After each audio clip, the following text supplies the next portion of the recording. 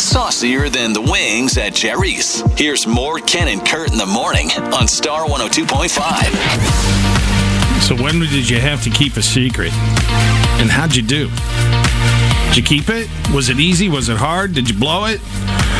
You know, Tani had to keep the secret for a couple of weeks that she had this job. And more importantly, her mom had to keep the secret. Most importantly, my mom had to keep the secret. Well, she was super happy and proud. Oh, yeah. Proud mama. She is a proud awesome. mom. And she wanted to tell the world. Mm-hmm. And I kept saying, nah, you got to hang on. I was more confused. I was more worried about my mom keeping it than, like, my kids, because they had kind of figured it out. Right. But nobody believes a 6-year-old when they're like, my mom's going to be on the radio. All the teachers in Earlham are like, oh, we knew. Well, thank you for keeping the secret. Teresa in Des Moines. All right, what was the secret, Teresa? So last year was my parents' 50th anniversary. Uh-huh.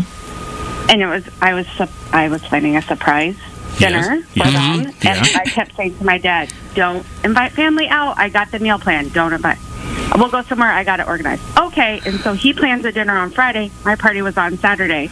So a week ahead of time, I was like, hey, I was serious about that. And he's like, well, what? I go, so finally they're both on the phone. I go, I had a surprise anniversary plan for you, but you kept planning a dinner the night before. You're ruining it. The other line get real quiet. Yeah, they both got quiet. Oh. I'm like, because he kept planning a party on his phone. We're talking brisket. It wasn't cheap. Brisket. Yeah, no, I'm sure not. I was like, quit.